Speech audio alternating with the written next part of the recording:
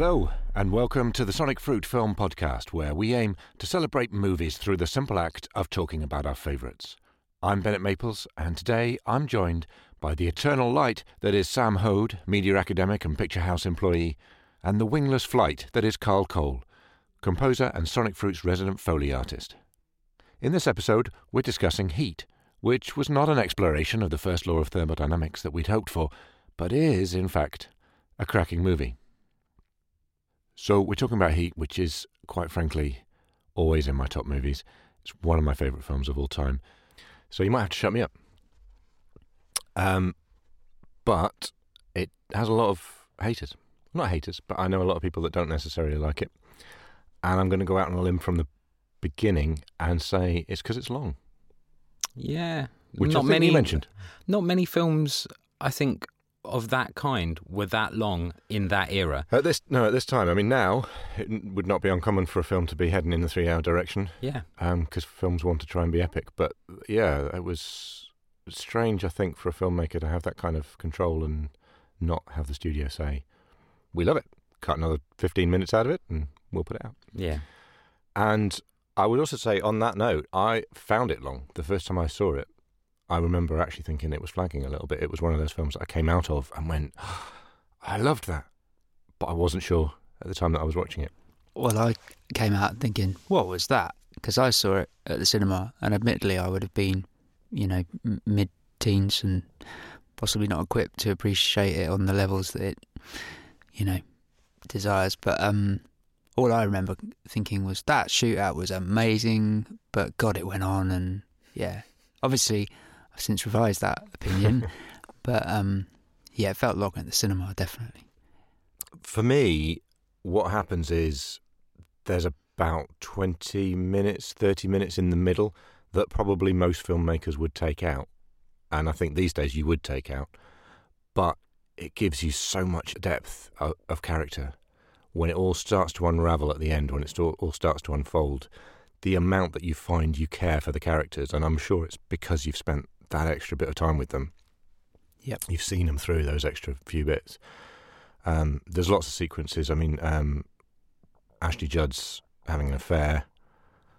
I mean, in terms of the main plot of the film, that's not really necessary, but it's a catalyst for how they're able to try and get her on side at the end.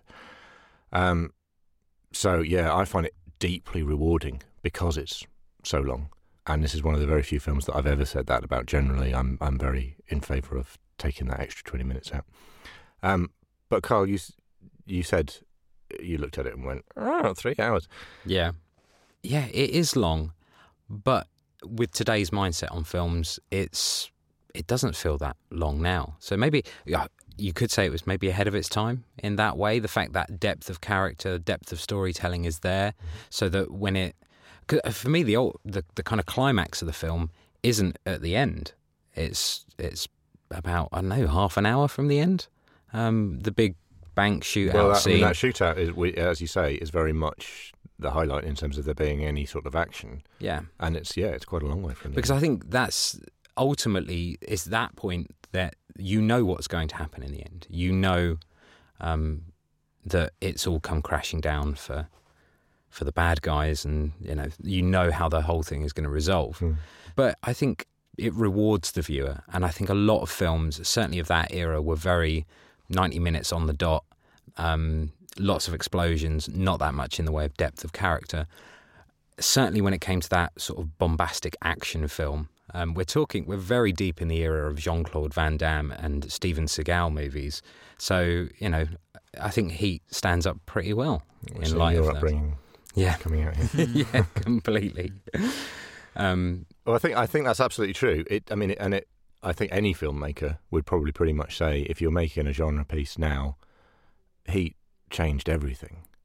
That shootout was a big thing. I remember at the time, I didn't see it at the cinema, I saw it actually on video, but I remember that being talked about. I remember, very much on the release of the film, that was the scene.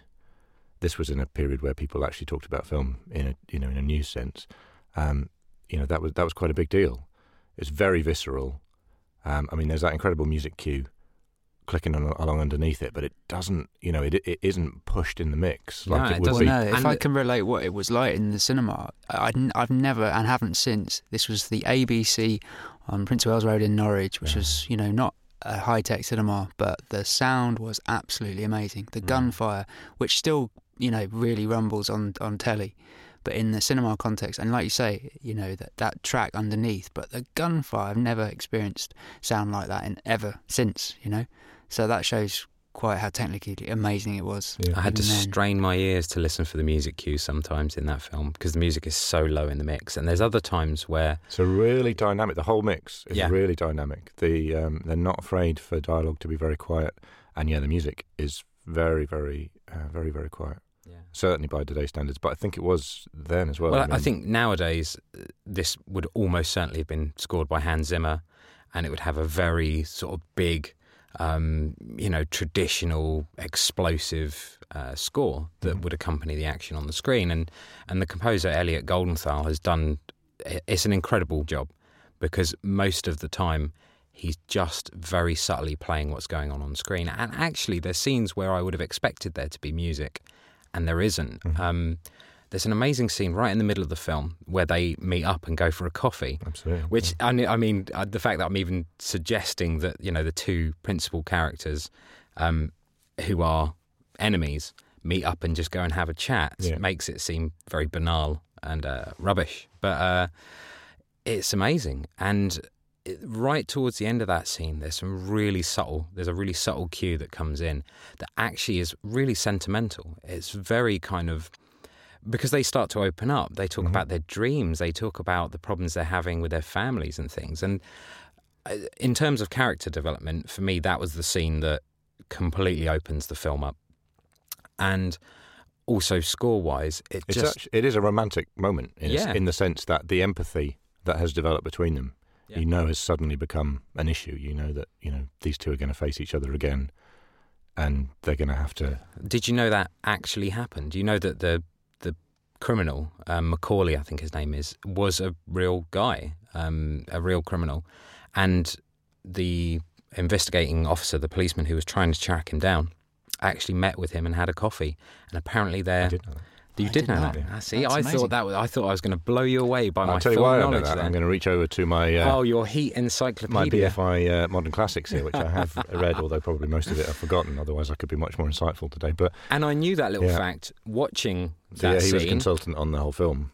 Really, but I knew that fact watching that scene, and yet it felt so natural and apparently word for word very close to the actual dialogue that they spoke to each other. So, fascinating, really fascinating, and a really pivotal moment in the film for me. Well, the heart of the film, in the sense of that sentiment of there's much more that unites us than divides us. They're basically two halves of the same person. They're doing exactly the same. But it's the story of two men obsessed with their work, isn't it? Absolutely. And how they've both fallen either side of the fence, I guess. Which is part of, again, what you were saying about that last half hour when everything starts to unravel. That it's already been revealed to us that basically it's not going to go well for them. We already know that, but we care.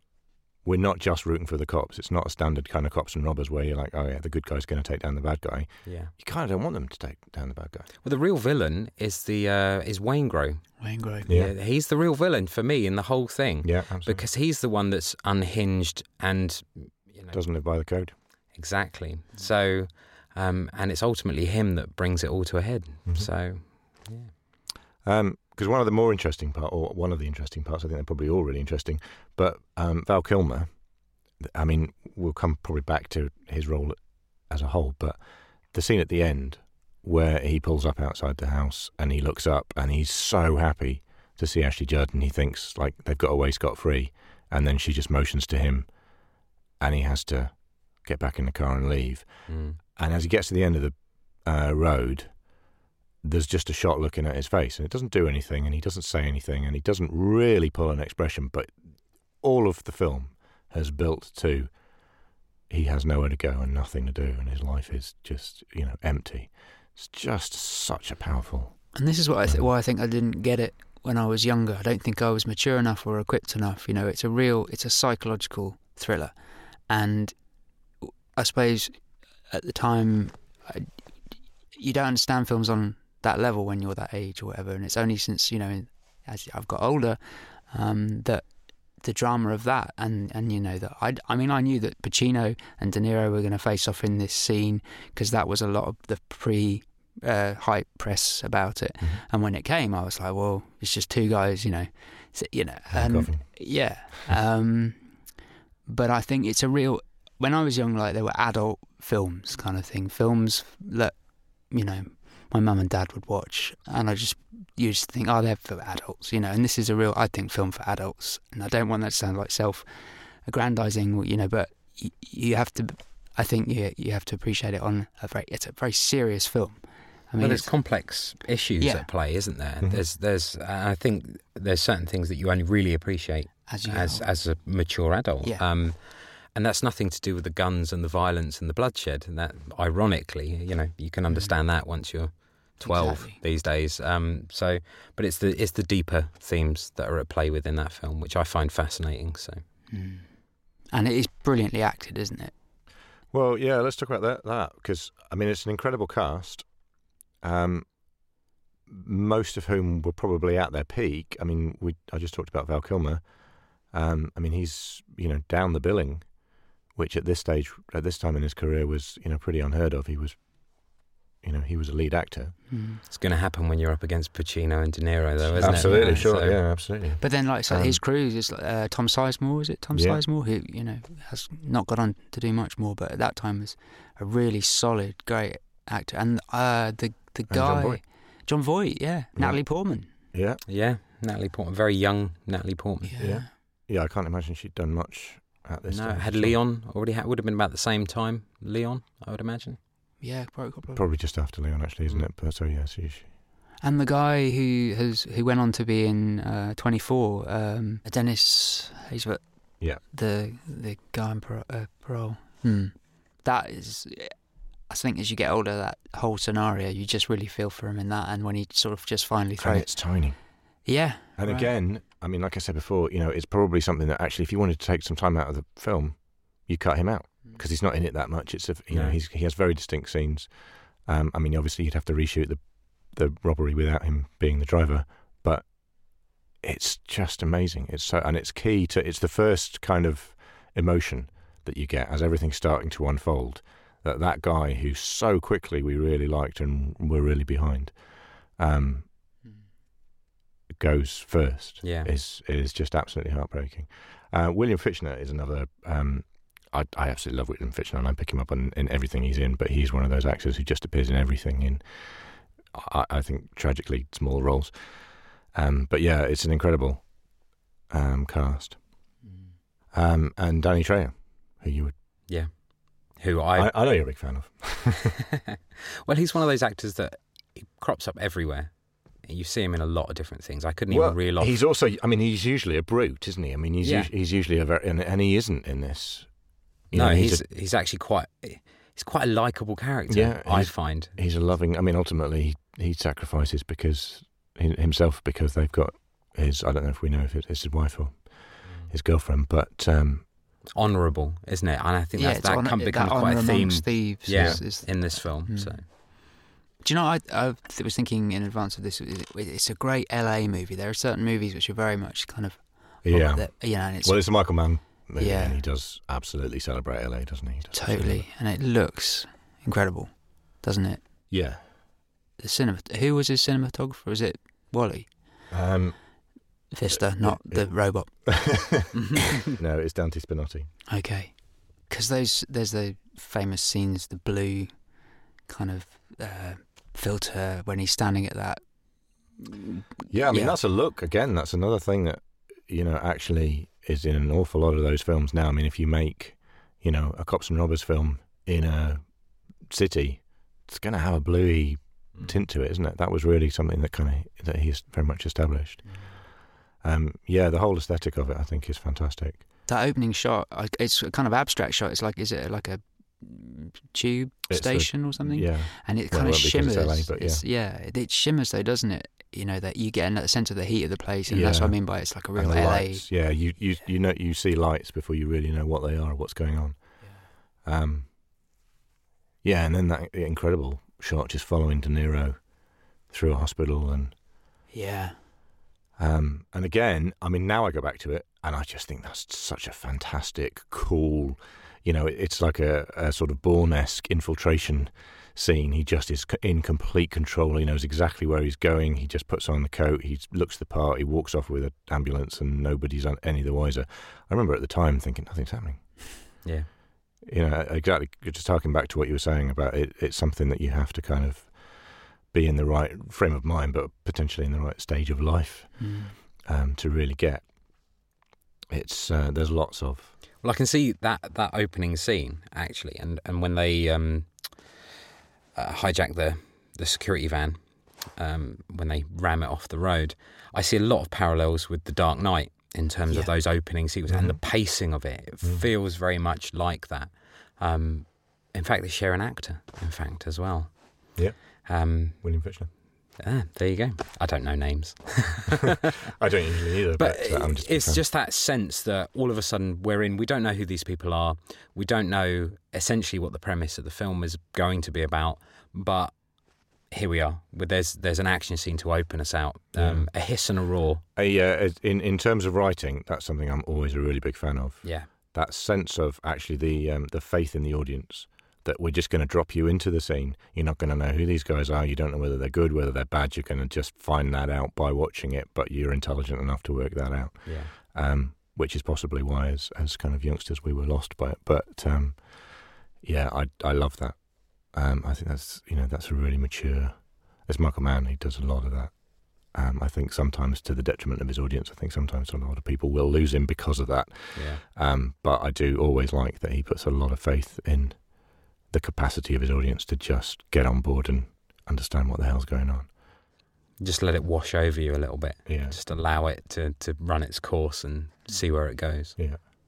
As we're saying all that, I'm thinking another interesting thing about it, though not specifically for this film, but it came out of another film. I think it must be fairly unique in that sense that Michael Mann had already made this film, and it was a far inferior version, and somehow managed to convince a studio that he was going to do it better.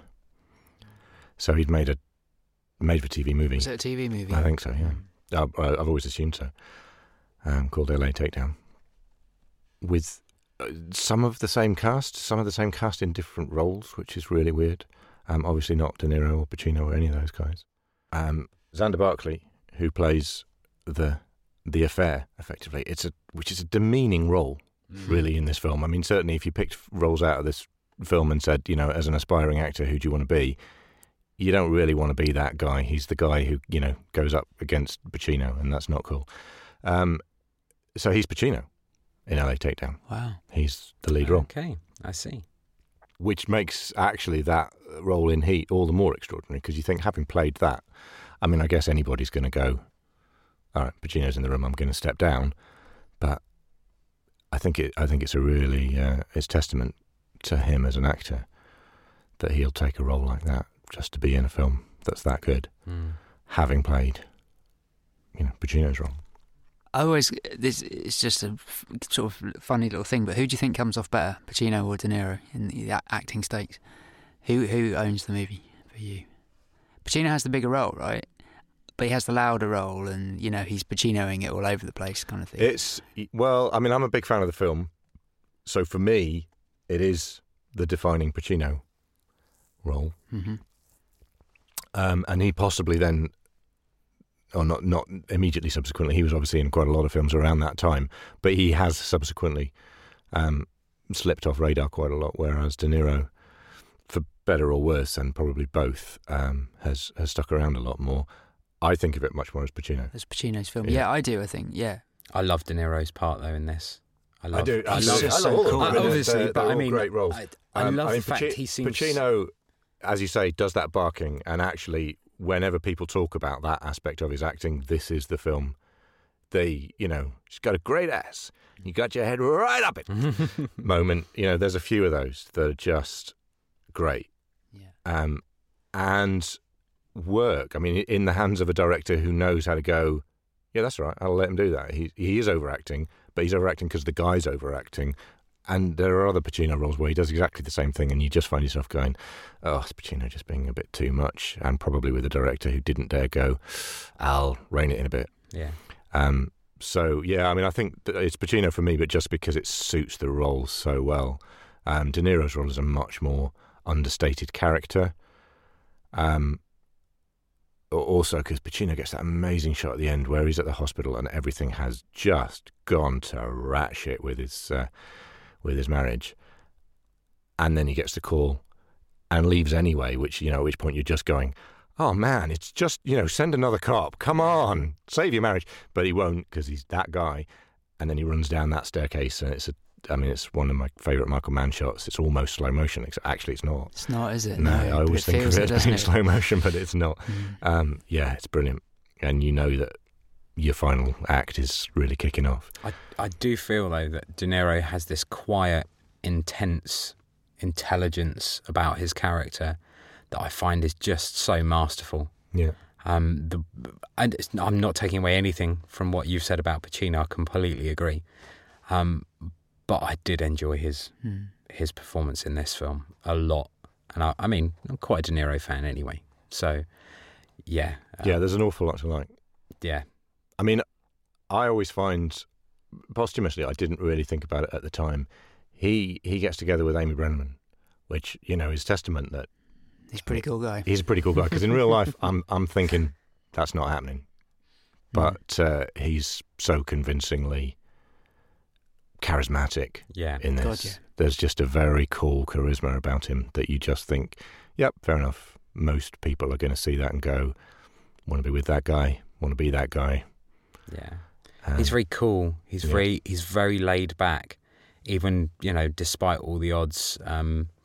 When he lets go and, you know, he loses his rag, it's clear to see, but you can see it takes a while to build up to that point. Yeah. And I find that great. It's great acting. The heist that goes wrong, talking about this, one of my favourite parts of the De Niro character, when Pacino and his crew are first onto them, and they're at the heist, and they're like, we can't make a move until they actually do something. You know, that all they're doing at the moment is just breaking into a building. I'm not, you know, going in for that. Yeah. And De Niro standing outside. One of the cops in the van makes a noise, and De Niro hears it, and it's just, again, we've said this all the way through, but it's so underplayed. He just knows something's not right. It doesn't matter what it is, something's not right, and he just walks in, and that's it. It's off. We walk away, and he's just out of there. He knows. And you see all that in like that Night Vision, don't you? Yeah. And so his reaction isn't even like with a proper camera on it. No, absolutely. Which is an incredible. I mean, an incredible shot. It's very brave directing, but it's also testament to the actor that you can do that and you can know that you're going to get away with it, because his reaction is so palatable. That, even in sort of reverse contrast Night Vision, you still know exactly what is going through his head, and he processes it all, and then just shuts it down. It's fantastic. It's great. I mean, it's great writing, it's great directing, and it's great De Niro work. Love your work, Bobby. That's the thing, right? De Niro work, yeah. So that closing chase through the airport, there's no the use of music there. It's just that Moby track, but it comes in really late, doesn't it? And all you're hearing and seeing is like the planes going over, and like the way that casts the light and the shadows and stuff. It's all kind of brilliant soundscape, isn't it? Yeah. Well, lack of dialogue. I mean, we said, you know, the music and the dialogue through this are very kind of dynamic. But the lack of either at this stage is incredible. Let's talk about music, because we have a composer here, and I know you're a massive music fan, Sam. So, what do you make of the score, Carl? Well, obviously there's a lot of licensed tracks in the film as well. Yeah. So I won't necessarily talk about them, because I think Sam probably knows more about them than I do. But in terms of Elliot Goldenthal's score, it's a great use of the techniques of that time. He uses everything synths. He even uses a guitar orchestra in there as well. So you've got guitar stuff, you've got synths, and you've got some really great orchestral writing as well. Really pulls all the tricks out of the bag, but never in a way that seems over the top. I think we briefly touched on it earlier. Well, it helps blend it as well, doesn't it? I mean, it's why he gets away with all the different kind of styles of music cue that he does, because you're never really sure, and you never need to be sure. I mean, the music is just serving the film. There's never a sense of, we're in a music montage because a song has just come in. Yeah, there was no sense of a big theme carrying, there was no leitmotif there or anything that carries a particular character. And so everything was very much underscoring action as it was happening. Like the shootout scene is just a rhythmic pulse. There's a lot of use of pulses and sort of throbbing synth sounds and things that just heighten the tension rather than trying to create, because nowadays it would be a very different score. I think if they remade Heat nowadays, which might happen, they probably will accompany it with a completely different type of score. But it's amazing. I mean, the sheer breadth of the score is awesome.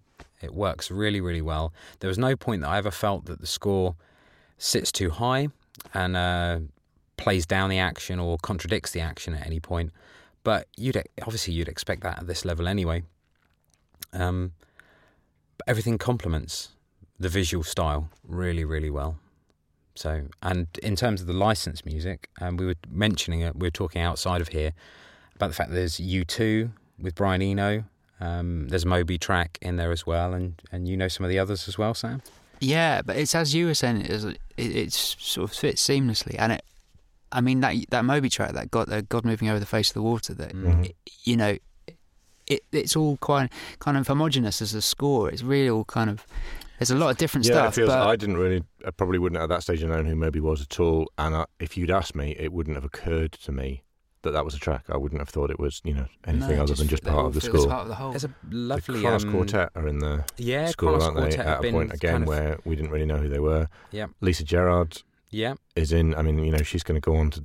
I think the co-score scene Gladiator and things. They find Al Pacino's stepdaughter in the bath. I think that's the Lisa Gerrard cue right there. It's a really beautiful cue, actually. And he's used her in other things as well. The Insider has got a lot of Lisa Gerrard in it.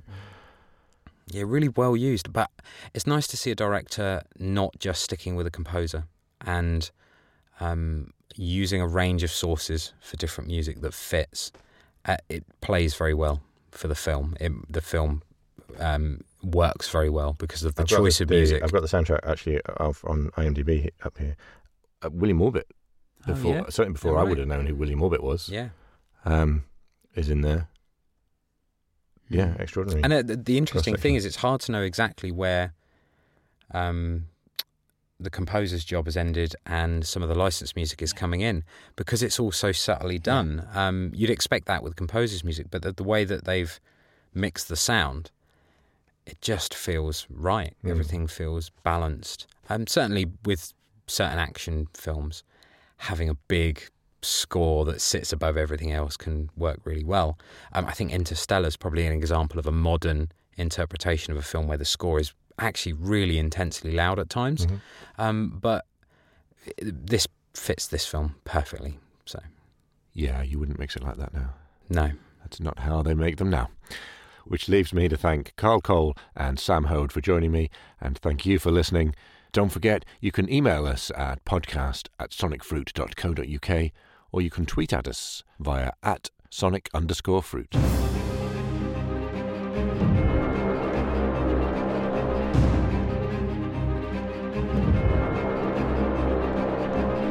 The Sonic Fruit Film Podcast is produced by Sonic Fruit, with music by Carl Cole and engineering by Jake Kenny and Jordan Brett. For more information, check out sonicfruit.co.uk.